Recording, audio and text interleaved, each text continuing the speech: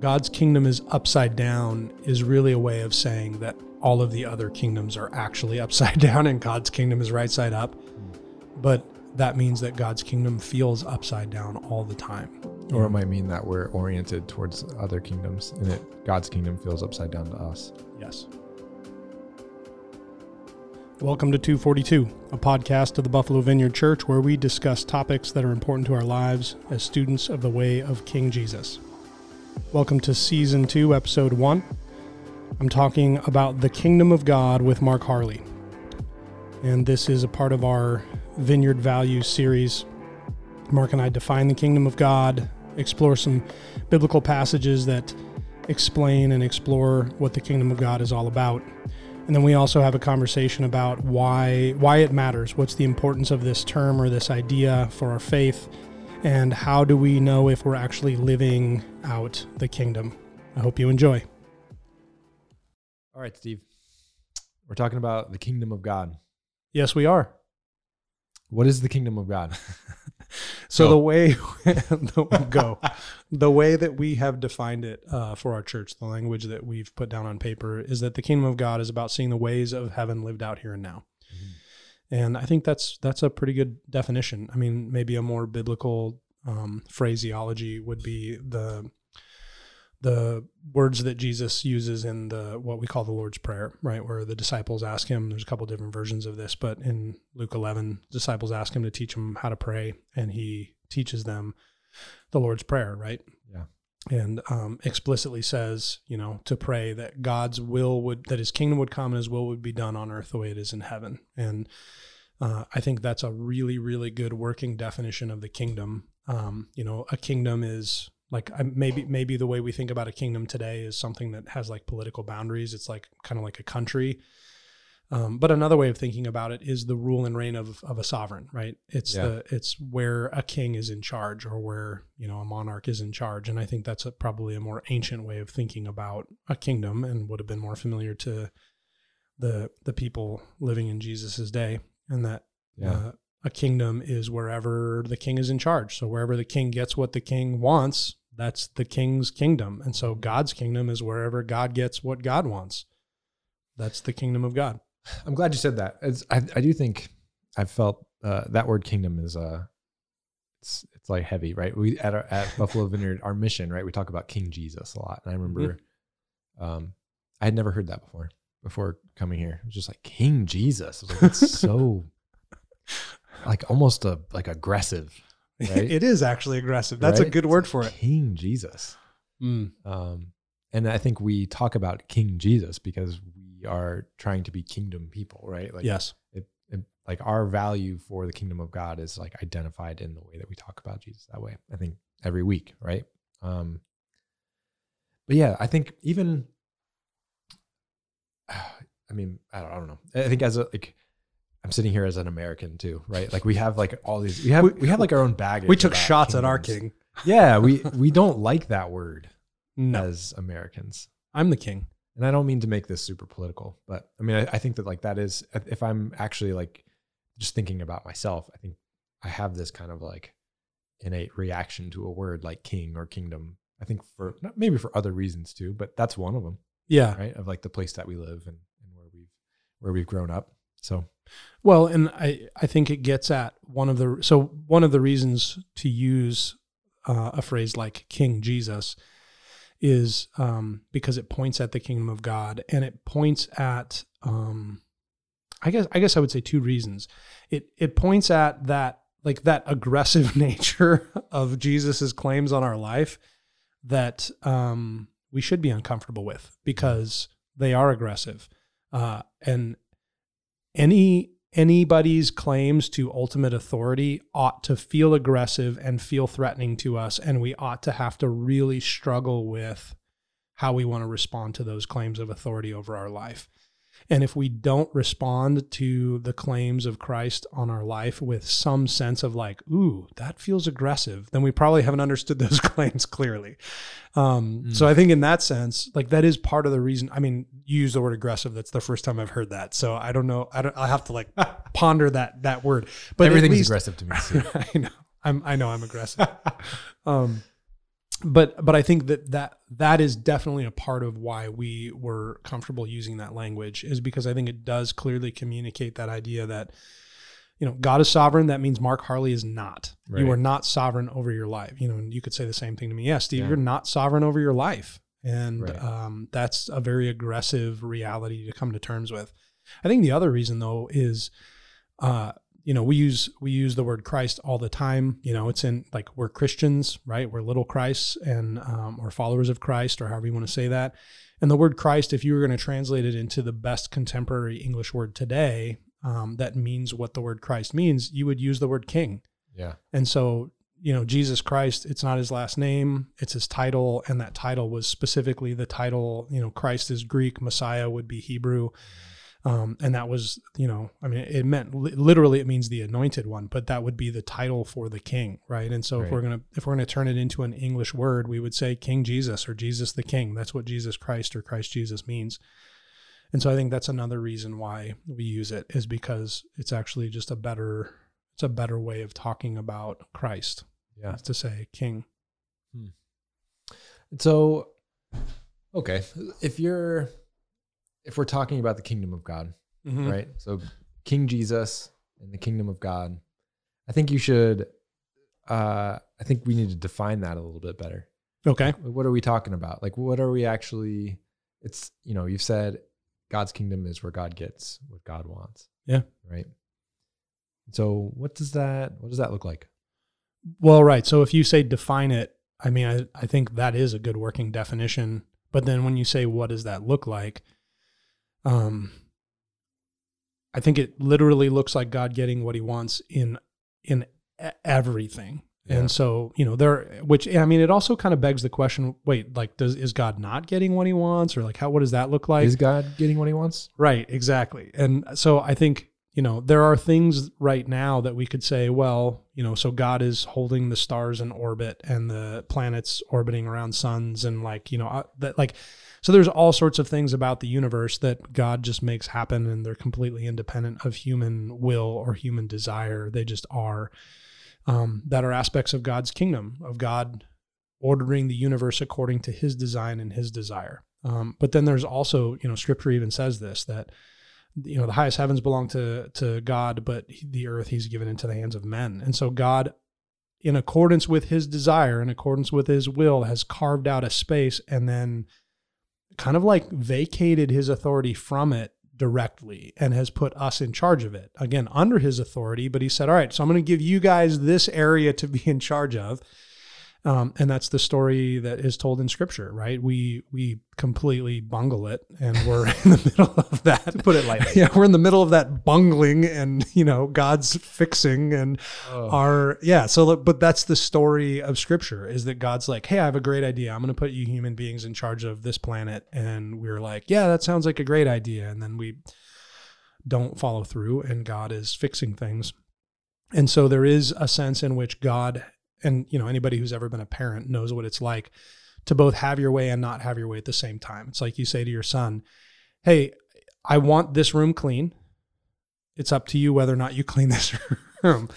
So it's like, am I getting what I want or not what I want if my son cleans his room? Am I getting what I want or not what I want if he doesn't? And right. I think that's what has happened with the earth and with God's relationship to human beings, is that, and the reason you would do that with your son is the same reason I think that God has done that with us, which is, it's about developing people into something more than what they are. And I think God, there's even, this is kind of a crazy thing, but Jesus talks about, there's a prophecy from the Old Testament that, that he then quotes and points at people and says, it says in Scripture that, like, you are gods, right? Like small g gods, that there's this sense in which God is actually wanting to develop us into the kinds of people that really the only person we've ever seen like that is Jesus. Like that is what God wants us to be like, is to be like Christ, and to have that authority, and to have that character, and to have that power, right? To do the things that Jesus did for the reasons that he did them. And that's actually the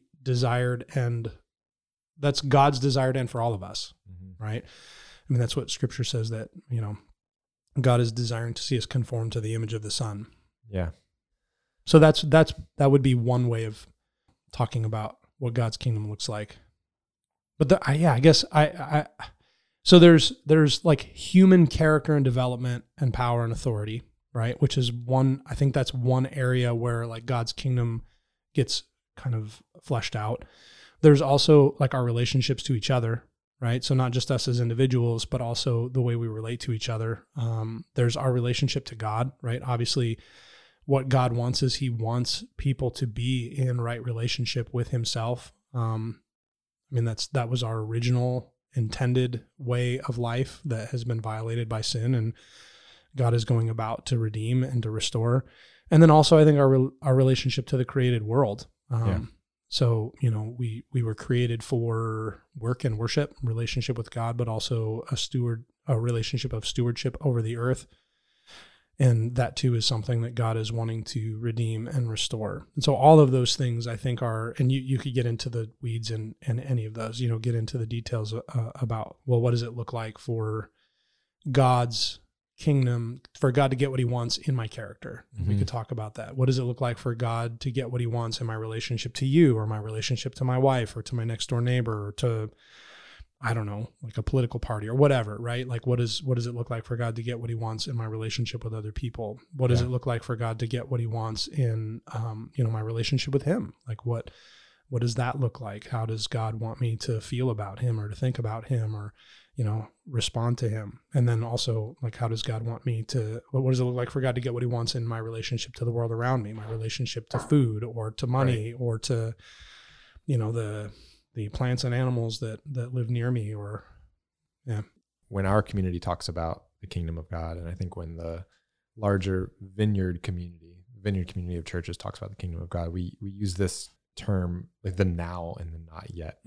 Yeah. Right. And that's kind of what I feel like you're talking about. Yes. Right? Where it's like, okay, we were put, like, it's our creation story, right? Like our purpose was to like cultivate the earth and like be good stewards and be artists and artisans and all sorts of things, right? And we've been messing it up. And so there's this, we have this promise now for restoration, which implies that there is this like future kingdom. Yeah. But that there's like, we're at this weird place in history, right? Where we have the person of Christ, we have Jesus to look back on, we have the life of Jesus to look back on, and then this future promise of God's kingdom. And so like we're in that tension. That's what I feel like that tension of now and not yet. Yes. So what do you think about that? For sure. Well, I think, so one of the things that's important to say, so this is within a broader conversation about our values as a church. And I think the kingdom of God as a value is, in one sense, the most theological of our 8 values. So it's more about like what we believe or what we think, or, what kind of gives shape and order to, how we see things. So it's it's most theological, but it's also in many ways, it's like the linchpin. It's the center. You earlier you were talking about like cake.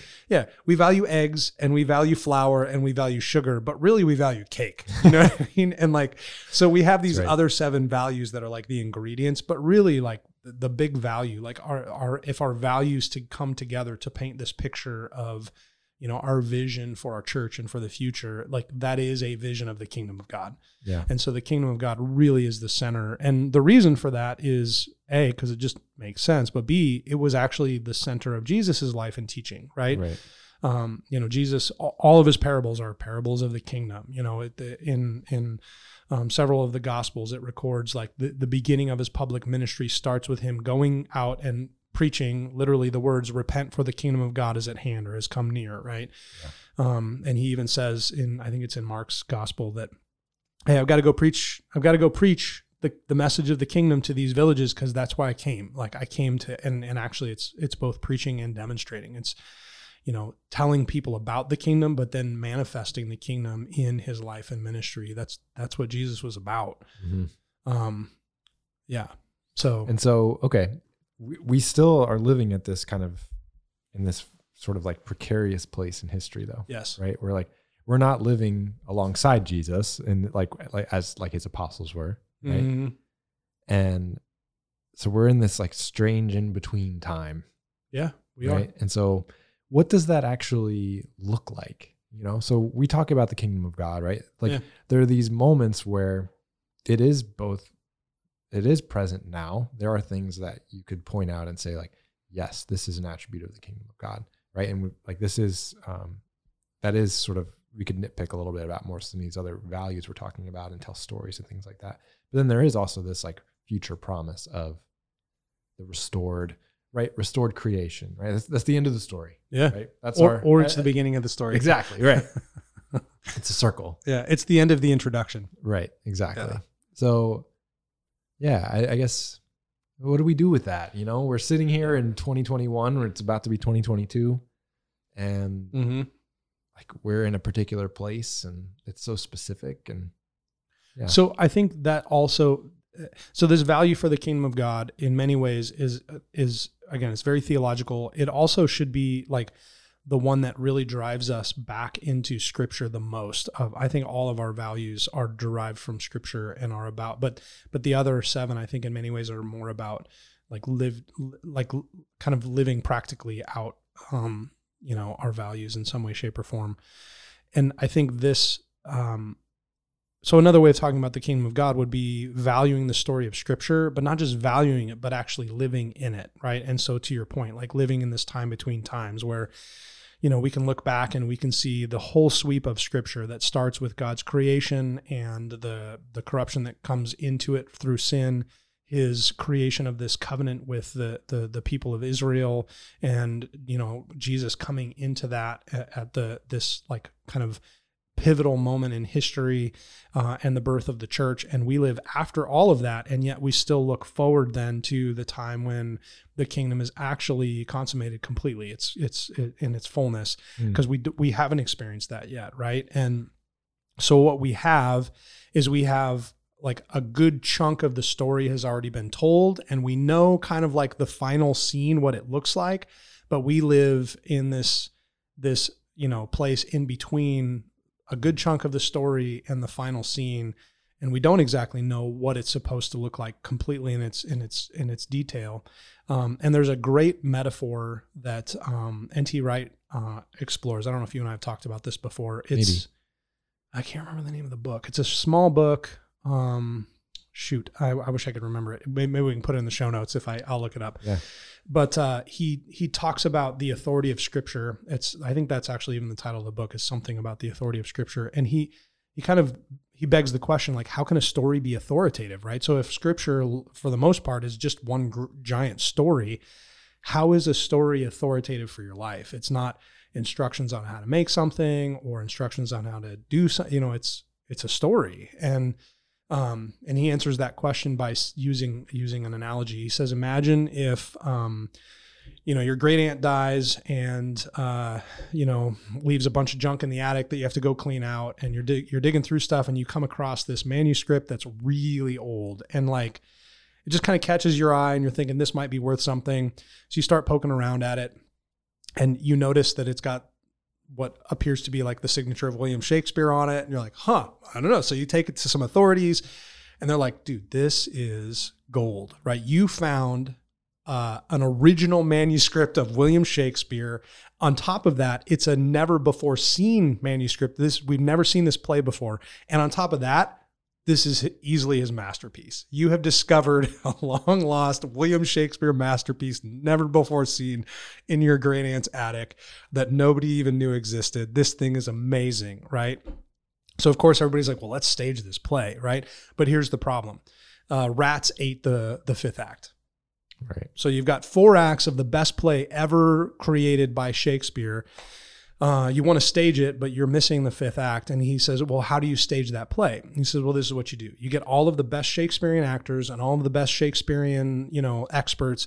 You lock them into a room with that play. They eat it and breathe it and live it for, you know, a couple of months. And then you stage the play, and they do the first 4 acts, and then they improv the 5th act. And they improv it everywhere they go. They improv it however they feel like improving it, right? And that, he says, that's like a metaphor for how we should relate to Scripture. And I would say that's how we should think about our relationship to the story of God's kingdom, is that we have this story of how God has acted to accomplish his purposes throughout human history. And we know what the end is going to look like, but then we live in this time in between, you know, acts the end of Act 4, we've got 1 through 4, and we see how, the final scene of Act 5, but we don't really know what Act 5 is supposed to look like. So we improv it. We're like living out, knowing where we're headed and knowing where we've come from. We live that out. And so in that sense, it's like, okay, well, how do you do that? And then we start talking about things like discipleship or mysticism or, justice ministry or some of our other values as a church, but it's that large, grand value for the story of God's interaction with the world that he made and loves, where he is working to accomplish his purposes. That's this big value for the kingdom. I don't know. Is that? Yeah. You got to lean on N.T. Wright when you want to talk about the kingdom. That's right. Well, and then I think in scripture, we have all these different examples of where Jesus defined it. Yes. Right. And also just all similar ways to that, where with stories often. Like the one I'm remembering right now is how he talks about the kingdom of God is like yeast that was kneaded into like a big ball of dough. Mm-hmm. Right. And it's just like slowly rising. And that, now that I'm thinking about that, that is a really helpful way to think about the time that we're in, right? Like the yeast is active. We're in a gas bubble. Yeah. The yeast is active and like it's moving. Something's happening very slowly. Yep. To mix metaphors, the cake is in the oven. Yeah, that's right. It's not there yet. Right. We will taste it and eat it. It's cake, but it's not good yet. Mm-hmm. But you can still you can taste the sugar on the counter. You can lick that. You can get a taste for it. Oh, yeah. You can crunch the eggshells, right? So there's definitely, and that again, another N.T. Wright metaphor is just about our relationship to the kingdom in the present and the kingdom that is to come, and like how that works for us and what that means for the way that we live. It's been super helpful for me. So he talks about how, you could use, he uses several metaphors, but I'll just pick one. He talks about how a violin can be, so it's a tool, it's an instrument for making music, but it also can be a work of art unto itself, right? Yeah. So like the music is the art, but then also, there are violins that sell for millions of dollars because they themselves are also works of art. And so he talks about how like our lives and our work in the present is kind of like building the violin, right? And so like there is real craftsmanship and real work that can go into that. But no matter how beautiful that violin is, it's still, you're looking at a $2 million violin. Now, you or I shouldn't pick up a $2 million violin and play it, but it is crying out for like the best violinist on earth to pick it up and play a song for us to listen to, right? And so like that's the way our lives should be lived out in the present, is as kind of like signposts pointing towards this future where Jesus will return and actually show us what the kingdom ultimately is supposed to look like completely and fully. Sometimes this kingdom is defined as upside down. Yeah. I mean, I think the kingdom is upside down. Well, so the reason it makes sense to talk about the upside down kingdom is because there isn't just one kingdom. And I think in one sense, you could talk about two kingdoms, right? There's the kingdom of God and there's the kingdom of darkness. But in another way, you could talk about the kingdom of God and then each of us having our own little kingdom. And God's kingdom is upside down is really a way of saying that all of the other kingdoms are actually upside down and God's kingdom is right side up. But that means that God's kingdom feels upside down all the time. Or it might mean that we're oriented towards other kingdoms and God's kingdom feels upside down to us. Yes. Absolutely. It's our perspective. Yeah. I mean, I think the story in scripture that for me highlights that reality the most is in John 13. I mean, I use it quite a bit in my preaching where, it says explicitly in the text that Jesus knew that he had all authority, right? So Jesus has all authority. The keys to the kingdom have been completely handed over to him. He could do whatever he wants. Right. And this is where like the upside down nature of God's kingdom in relationship to earthly kingdoms gets made manifest, is when Jesus is fully ascendant to complete and total authority. What he does is he picks up a bowl and he picks up a towel and he begins to wash his disciples' feet and to serve them, both literally serve them and also metaphorically serve them as an example for them as to what it looks like to fully enter into God's kingdom. And that's this like upside down picture of what a kingdom looks like, of what authority looks like, of who Jesus is as the king. Yeah. And so when when I walk into Buffalo Vineyard Church back in 2017 and go, King Jesus, what? Yeah, right. That's also the upside down kingdom. Right. And it's only upside down because I'm oriented the wrong way. Yeah, right. Well, we all are. Yes. Right. I'm like, king? Who's a king? Yeah. No, I'm the king. I'm the king. Yeah. Who do you think you are? Don't we Jesus? all just want to be our own kings? Oh, Yes. kings and queens and yes. Where did you first hear about the kingdom of God? Where did you first hear about that language? So, I mean, I grew up in church. I mean, I went to church almost every Sunday my whole life, and youth group most weeks. So I definitely had heard the word kingdom or heard the language of kingdom. It's in scripture, so it's not like I never heard it, but I never really heard it talked about or preached about or defined or explained until I was an adult, which is kind of weird when you think about it. And how was it talked about before? So like, how would it have been brought up in other situations? I don't think it really was, Maybe it was just like in scripture readings yeah, right. or something. You're reading scripture and there's the word kingdom and nobody really defines it. I mean, I would say the churches that so we went to the Catholic Church for a little while, but then mostly we went to like what you would call kind of like evangelical churches. We went to some others too, but that was more of the way I was brought up. And so really the emphasis wasn't like kingdom wasn't the word that got tossed around. The words that were used in church, the important words were Jesus, gospel, Christ, church, repentance, sin. Those were the kinds of things that got talked about and defined, not kingdom.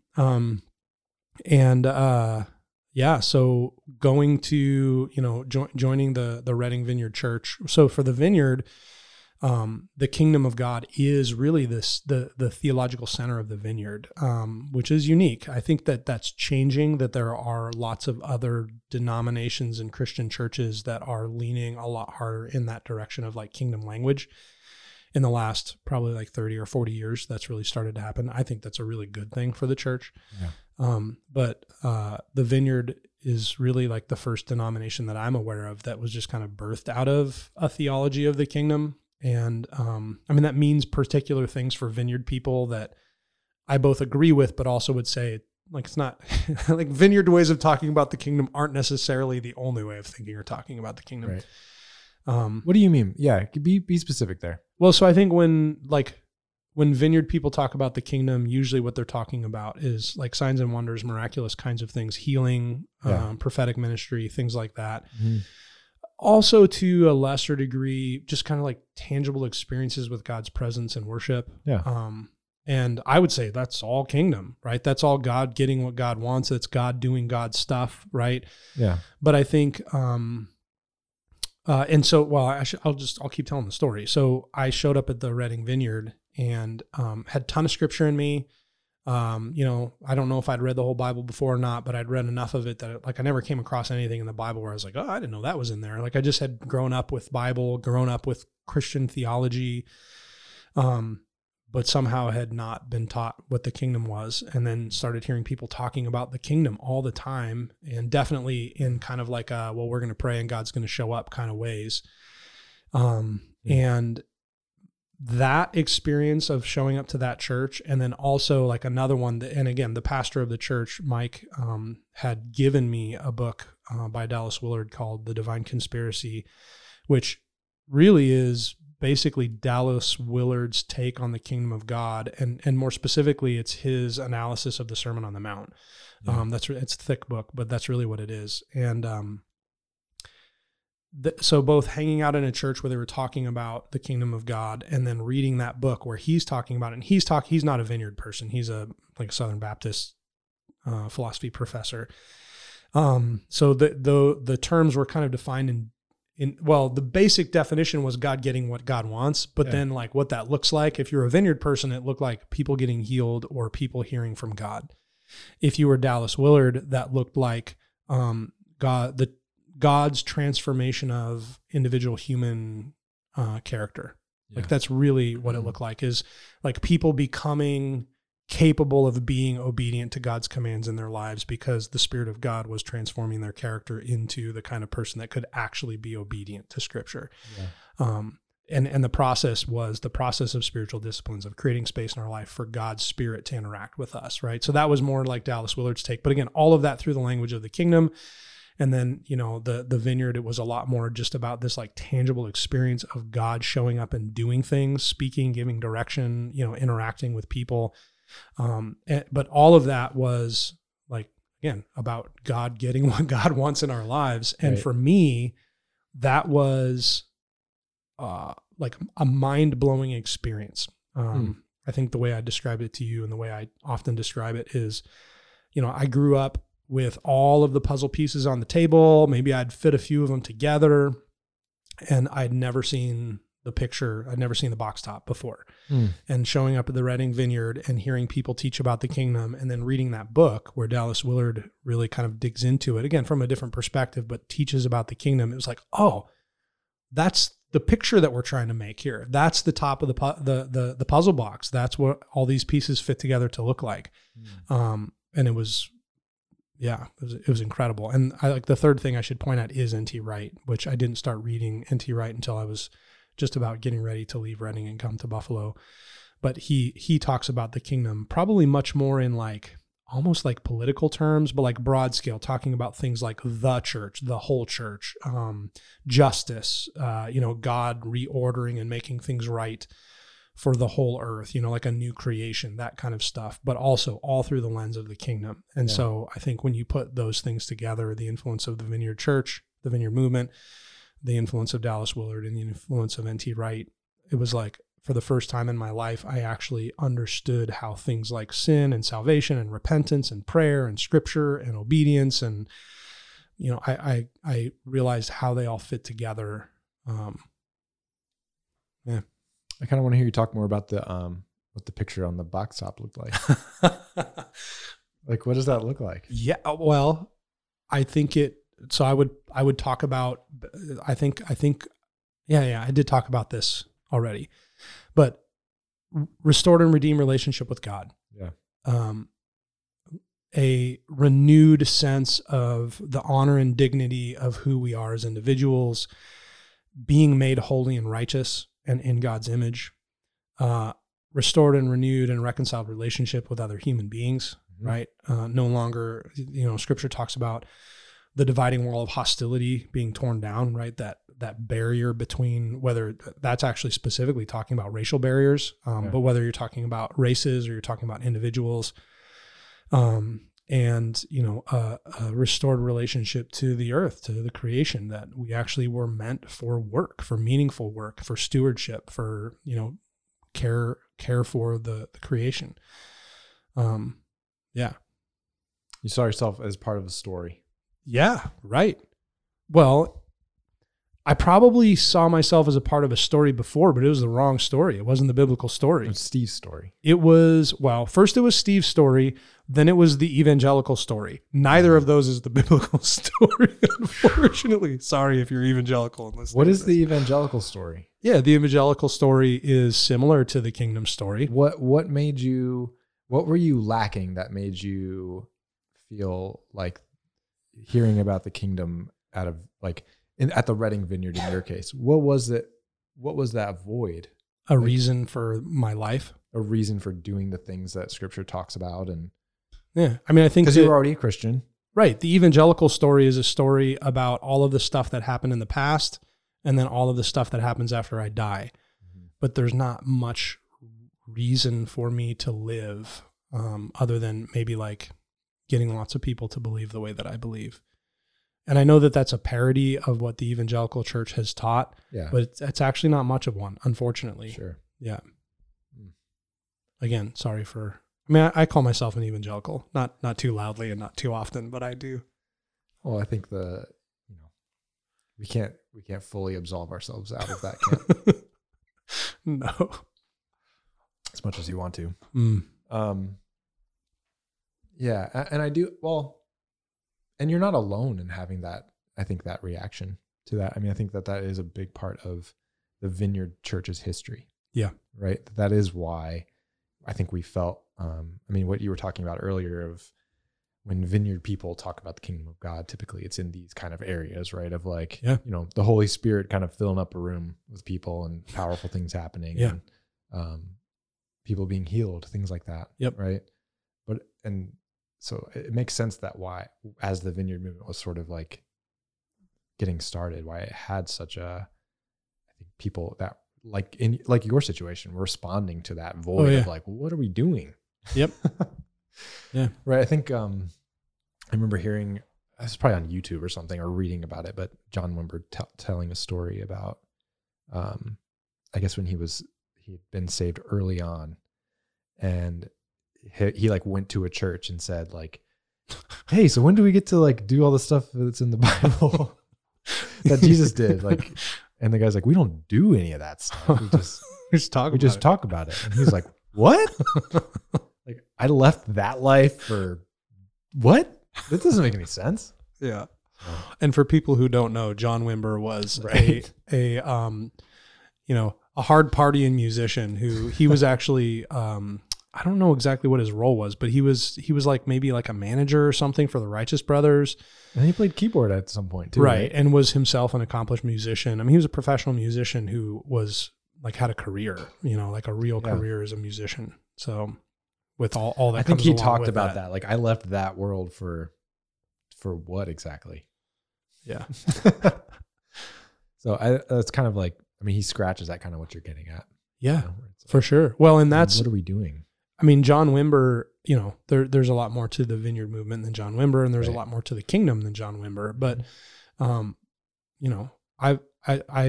I'm not like a historian of his life, but I've read a couple of books that are about him, and I certainly have heard plenty of his teaching. And then also, there's still a lot of, I think he died in like 96. Mm-hmm.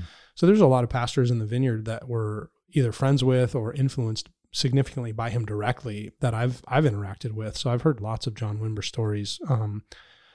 He's a pretty cool dude. And like, I don't know, just there's a lot about John Wimber that I've really appreciated.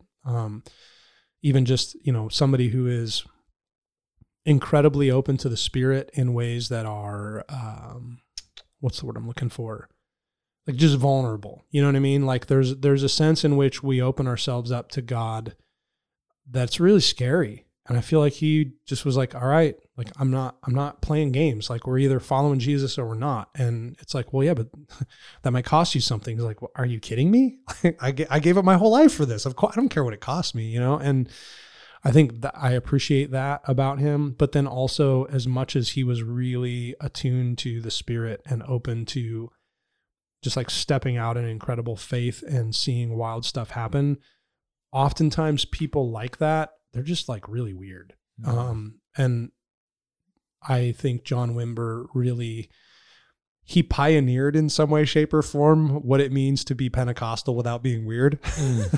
Again, sorry for all the Pentecostal folks who might be listening to this. I'm going to try and insult everybody. Steve is insulting every branch of Let's the go church. after Catholics next. Yeah. You think you already tackled that? I did, right?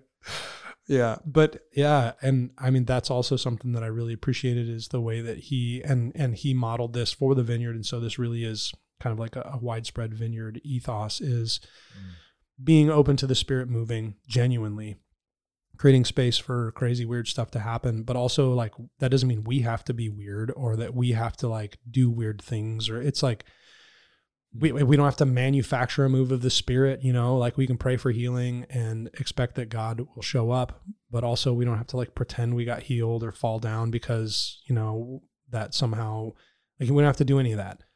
Yeah. We just pray and ask God to show up and then like respond when he does. And that's something that, John Wimber was really intentional about, kind of like removing emotionalism and hype from the experience of God's Spirit, and really wanted to just have it be about God, which to me, that's right. And that, I mean, I think some of that is just like the way God was at work in him and the way that God was at work in the movement. But also some of that gets back to what we're talking about here, this value for the kingdom of God that, John Wimber was not, that wasn't something that he learned from the church that he got saved in. That was something that he learned much later. He had already been a pastor and kind of went through a period of burnout and then was teaching at Fuller. Mm-hmm. And one of the co-instructors that he met, there was a guy named Eldon Ladd who had done a ton of work, intellectual and academic work on the kingdom. And that ended up really influencing John Wimber. So he was already a pastor when he started encountering Ladd's work, and then later ended up founding the Vineyard movement. And so, you had a lot of these kind of like maybe charismatic experiences coupled with this teaching around the kingdom of God, that there's other things too, but those two things and a few others that were really influential on John Wimber that ended up being influential on the Vineyard movement. Just to stick in that historic Vineyard camp for a second. That is, so like, there's this kind of desire, I feel like, to be kingdom people. Yeah. Right. Like, and I think that that's historically represented in the Vineyard movement. And I think that's something that, even though the Vineyard movement has changed quite a bit, and continue, it's just always changing, right? It's one of the things that I think is beautiful about it, is that there's all these different articulations and expressions of it. That was John Wimber's last kind of prophetic word to the movement, as he died of cancer. But he said, take the best and go. Like, don't just like get stuck in the past. And if you know much about his life and some of his concerns, he was deeply interested in, building a movement that didn't get stuck in some sort of institutionalized, just rigor and lose its life. And so again, he was like, look, please don't replicate my ministry. That is like the dumbest idea ever. Like, take the good stuff and then just go do whatever it is that God's doing. If there's one thing if there is a word that we would use not to describe the Vineyard movement, it would be institutional. Fair enough. Yeah. Well, it's funny because over the last 15 years, it's gotten way more institutionalized than it was. Which is hilarious. Right. It's more of an inside joke, I think. Yeah. Anyway, so what I will say is I'm like you, and that I did not grow up in the Vineyard movement. I grew up in kind of a mishmash. I'm from the South, so I have a lot of that Southern Baptist in me. I have,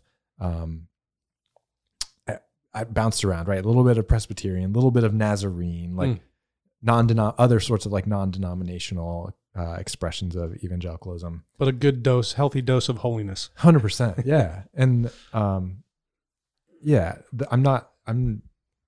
I don't mean to discount that by any means. No, man, I appreciate your holiness. That was completely not sarcastic at all. No, I know. Yeah.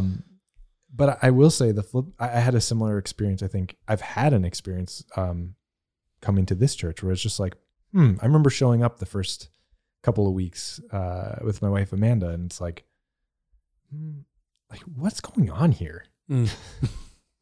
I've told the story before, right? Of like, there were just a mishmash of people on the worship team that I just were like, it just felt like nothing in the room, in that room of House of Grace, right? The little church that we meet in.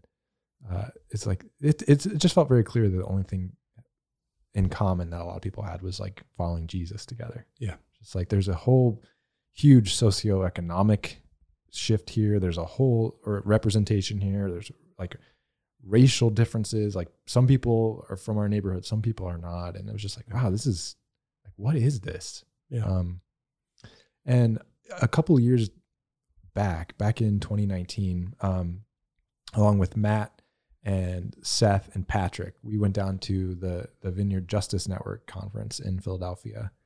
We had just spent a day going all throughout Philadelphia and just meeting with a couple of different Christian communities and leaders that were just dealing with some intense ministries, right? We'd just seen some really hard things all day. And we gathered together at this small storefront church in just outside of Fishtown, I think, in Northeast Philadelphia. And we just like, I can't remember who was the pastor was, but stood up and was just like, we've seen some hard things today, and I'm not going to be able to like get up and tell you how to fix it, but we can ask God to just like show up, and we can, like, the things that hurt us also like hurt God. Yeah. You know, the things that make us sad and weep also make, like, that's God's response to what we're seeing too. And so like we just entered into this time of lament, and it transitioned into this time of like, hey, if there's people that like are struggling with things that they need healing from, we're going to do that, you know, just into what we would call ministry time. Yeah. Right. And just like, wow, I'd never seen anything like that before. Yeah. And it wasn't anything crazy scary. It just was like, wow, here's a room of people that just is like receptive to God, receptive to the Holy Spirit, and is just like going to just reach out and just like pray with people. Right. And it just felt like kind of what you're talking about. Like, wow, there was this massive void where it's like, are we just going to read about doing this? Or is this just like an ancient expression of Christianity and that doesn't matter now? Or it was like, no, here's kind of what it looked like. Mm-hmm. Yeah. You know, like, and yeah, you get kind of like this glimpse of like the kingdom of God now. Mm-hmm. But so that's one aspect of it. Yeah. And I think one of the things that I've also admired about our church so much is that, that's not the whole picture, you know, like that's not all of God's kingdom. God also is in the small, simple things that happen, right? Like just to go back to that reference of, or the way Jesus explained the kingdom of yeast in a ball of dough, right? Yeah. That's not very charismatic, right? So so it's like the kingdom of God is charismatic, but it's also ordinary. Yeah. Right. Yeah. So how do we, I think that starts to get into some of the application components of like, how do we like inspire people and how do we like look for the kingdom today? Like when we're done with this podcast and I'm walking home, like, what are the implications? Yeah. Supposed to be? No, I think that's a really important, I mean, that is the important question, right? Is how do we do this? And you know, as I've said before, I think the value for the kingdom is the most theological of the values. And in some sense, it's the one that's more about kind of like, well, what do we believe? And how does that shape the way that we see and act? Right. Yeah. And so it's like, well, like, do we believe scripture? Do we believe the creeds? Do we believe in, you know, like the coming kingdom? Do we believe in the work of Jesus on the cross? Like those kinds of things are, you know, and so, I mean, so even to a certain degree, like one of the ways that we put that into practice is it's like, we'll invite people to believe this story, right? Like that would actually be an incredibly practical way to live out a value for the kingdom of God, is like, invite people to encounter Jesus, invite people to step into a relationship with Jesus where they say, I, Mark Harley, will no longer be the king of my life and Jesus will be my king. You know what I mean? It's like, that'd be a pretty profound way to like apply that in our church, is that we would call each other and live out our own lives and call our neighbors into a relationship with the God who made everything, and invite them to submit to his good authority that is being manifest in remaking us as individuals and remaking us as a community and remaking our world in ways that line up with his good intent.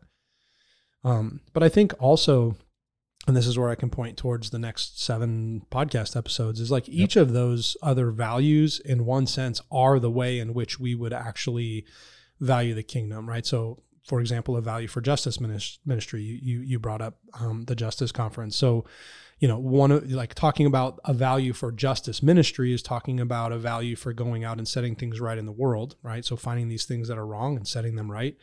But that's also just a value for God's kingdom in one sense, right? Because that's what God wants to do and wants done.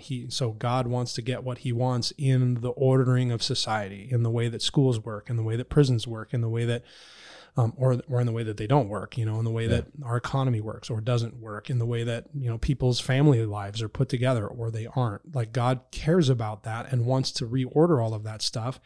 And he wants us to be a part of that. And so if we're going to be people who value the kingdom of God, we're going to be people who are practically at work in setting things right in the world around us, right? So in doing justice. But also, you know, we have a value for discipleship as a church, right? That's one of our stated values. And that also would be a way in which, you know, you could talk about valuing discipleship as like training each other in how to like be human beings who are following Jesus. But that's also just a value for the kingdom of God, right? Because God wants us to learn from him how to be human. Mm-hmm. And so then, well, how do you put that into practice? Well, it's like, who are you teaching how to follow Jesus? You know, who are you teaching how to pray? Who are you learning from? Who are you learning how to, I don't know, be generous with your finances from? You know, who is inspiring you and teaching you, and who are you inspiring and teaching, and who are we in relationship with that is helping us, encouraging us to be, you know, living out the kingdom. And that's how we measure that or define that, I think, practically. As with most things, I think that relate to the person that Jesus was and is, right? It's a bit of a paradox, right? So in one sense, you want to go out and look for the kingdom. Yeah. But you might not see it until you start doing some of the things that are part of the kingdom. Yeah. I think so. It's like, what does God's kingdom look like? And it's like, well, just start, I don't know, like go be generous somehow and you might find it. Yeah. Right. It's like that.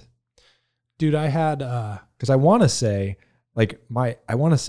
oh, we need to experience it first. Right. Like we've been kind of using this idea of a story, right? Well, like, oh, so we should know the story, right? It's like, we can learn the story, right? But you can read the story. Right. But there's the experiential sort of, what did you guys, you were talking about your kids in school, expeditionary learning. Is that what it's called? Mm-hmm. Yeah. The kingdom is kind of like that, probably. It's expeditionary learning. Yes. We're going somewhere. Where are we going? You'll find out when we get there. Which is exactly how you said you shouldn't lead. I know. And yeah. Well, that's a different conversation. No, but I think you're spot on though. So I mean, like the disciples clearly did not have good theology when they were already following Jesus. Their theology was wrong, and yet they were still being used by God to go do stuff for the kingdom. And I think that's exactly right. And what I was going to share is, man, I had a really cool moment on Sunday, this last Sunday, where I was just kind of like, I don't know, probably the right word is broken about something, and was being a little like whiny to God about it, like, God, this stinks. Like, I don't like that. This is before church, not after. And like walked into like God answering me on Sunday, through another person, right? I don't want to get into the details because I don't want to tell somebody else's story, but here I am whining about God and he's like, oh, check, you're going to like this. You know what I mean? Like he was like preparing the answer to my complaint while I was complaining. And, I don't know, man. It's like, you don't get to experience that until you actually step out in faith and complain to God, and you don't get to experience God's kingdom until you start, sowing seed for the kingdom, being generous or sharing your faith or being sacrificial or, like taking a risk to share a need with somebody or pray for somebody who shared a need with you. Or it's like, all right. Yeah. So I think you're totally right. Totally right. You can't steer a bike that's not being pedaled. Yeah, right. Pedal the bike. Where are we going? Pedal the bike. I want to know where we're going before I pedal this bike. Yeah, it's not going to work for you. I think if I'm being like, that's hard for me, right? Like I want so badly to wrap this up with like, and now go do this. Yeah. But I think that is just, it's like, yeah, we can learn the story, but we're also participants in that story too, right? Yes. We have this opportunity to participate in the story, and you'll learn more about the story as you participate in it. There's not a clear, it's like, it's the complex thing, but also the beautiful thing that there's not, it's a very diverse kingdom of God that we're a part of. And it's going to manifest itself in a lot of unique ways, in like individual ways. Amen. Yes, Lord. I don't know how the best way to wrap that up is, but yeah. We'll just submit to the Spirit of God doing whatever the Spirit of God wants to do. Yeah, that'll work. No, this is perfect. So I was talking with Brant about this. I don't even remember why, but I'll never forget this moment. I don't remember the person, but there was a woman who's leading a small group in our church back in Redding who, she had a friend who was a missionary, I think somewhere in the Middle East, who just happened to be coming through Redding. And again, I think it was Shelly. Shelly's like, hey, my friend's going to come and teach. We're like, all right, cool. And I don't remember anything that they taught or, I don't remember anything that happened. I just remember the one specific thing where it was a woman, this missionary had brought a stack of sheets of paper that were basically like contracts with God that we were supposed to sign, but they were blank, right? And that was like the whole idea, is that you're supposed to sign a contract with God. And you're like, well, wait a minute. Like, I can't sign this. There's nothing on it. And he's like, yeah, that's the whole point. But like, what am I signing up for? He's like, whatever I want. Whatever I want. Whatever I want. Whatever I want. Exactly. And man, that's a scary, beautiful, powerful picture of what it means to be people who are kingdom people. It's to say, God, you're sovereign. And I want, not only do I want to be the kind of person who lives that way, but I trust you. You know, I trust that your desires are good, and that, you know, I mean, imagine the kind of trust it would take to sign that kind of a contract with another person. You know, I mean, probably the closest thing that you or I have ever done like that is in marriage, you know, where it's like you're essentially signing a blank contract with your spouse. Yeah. And I mean, that was, I don't know, like my wedding day was a beautiful day. It was also scary. It's like, I'm doing the most important thing I've ever done. That's how God's always worked, though. Yeah. Right. Like that's important, I think, to know. And maybe that's what maybe that's part of that missing piece for, I mean, you and I both have shared a little bit about how there was this missing component to our evangelical upbringing. Yeah. Right. And maybe autonomy is not completely taken out of that. Yeah. Right. Like, you know, you go back to like the Old Testament, right? The suzerain vassal treaty type of covenant that God has established with the nation of Israel. Right. And it's like, yeah. And I mean, he was like, you're using that same sort of political language of that time, right? Of like, yeah, you see how these other people have like these contracts where they're lording over people? That's what I want you to do, but even more intense. Yeah. And they're like, what? Yeah. It hasn't really changed, which is interesting. Yeah. Yeah. I don't know. I don't know how to wrap this one up, Steve. I don't know how to land this plane. I think we just pull the eject. Yep. Well, so what I would say, so this is episode 1 of a 8-week season is, you know, if you're listening to this and you're like, all right, I want to talk about this more, man, do it. Right. So one thing you could do is you could certainly, give some feedback to us about this. Mark, maybe you can put something in the show notes for the best way that people could respond to respond to this episode. But also, if you have listened to this and there's, you know, maybe somebody else, you know, that's listened to it, you guys could have a conversation with each other, right? Get together, whether it's with a friend or, you know, people in a small group or whatever. And certainly Mark or I would be happy to have coffee and conversation to talk with you about the kingdom of God. That's kind of like our job description. So that's right. And I think, you know, one thing, I think it's hard to think about how to land this plane right now because the kingdom of God is going to be kind of what we talk about for the next 8 weeks. For the next 7 weeks, really. I mean, if we're honest, we'll be talking about it longer than that. Right. But specifically, it's like all these different values of like, the kingdom of God looks like this through this or this through this. And yeah, you're right. We should be talking about it in perpetuity. Maybe that's why it's hard to wrap it up in an hour. You shouldn't. Should we wrap it up? Nope. Don't land the plane. Just keep flying. All right, man. Cool. That's where we're going to land the plane. That sounds good. 242 is a podcast from Buffalo Vineyard Church in Buffalo, New York. Our mission is to teach people the way of King Jesus by regularly encountering God, training each other in the faith, and effectively serving our neighbors. This podcast is just one of the many ways we work to realize this.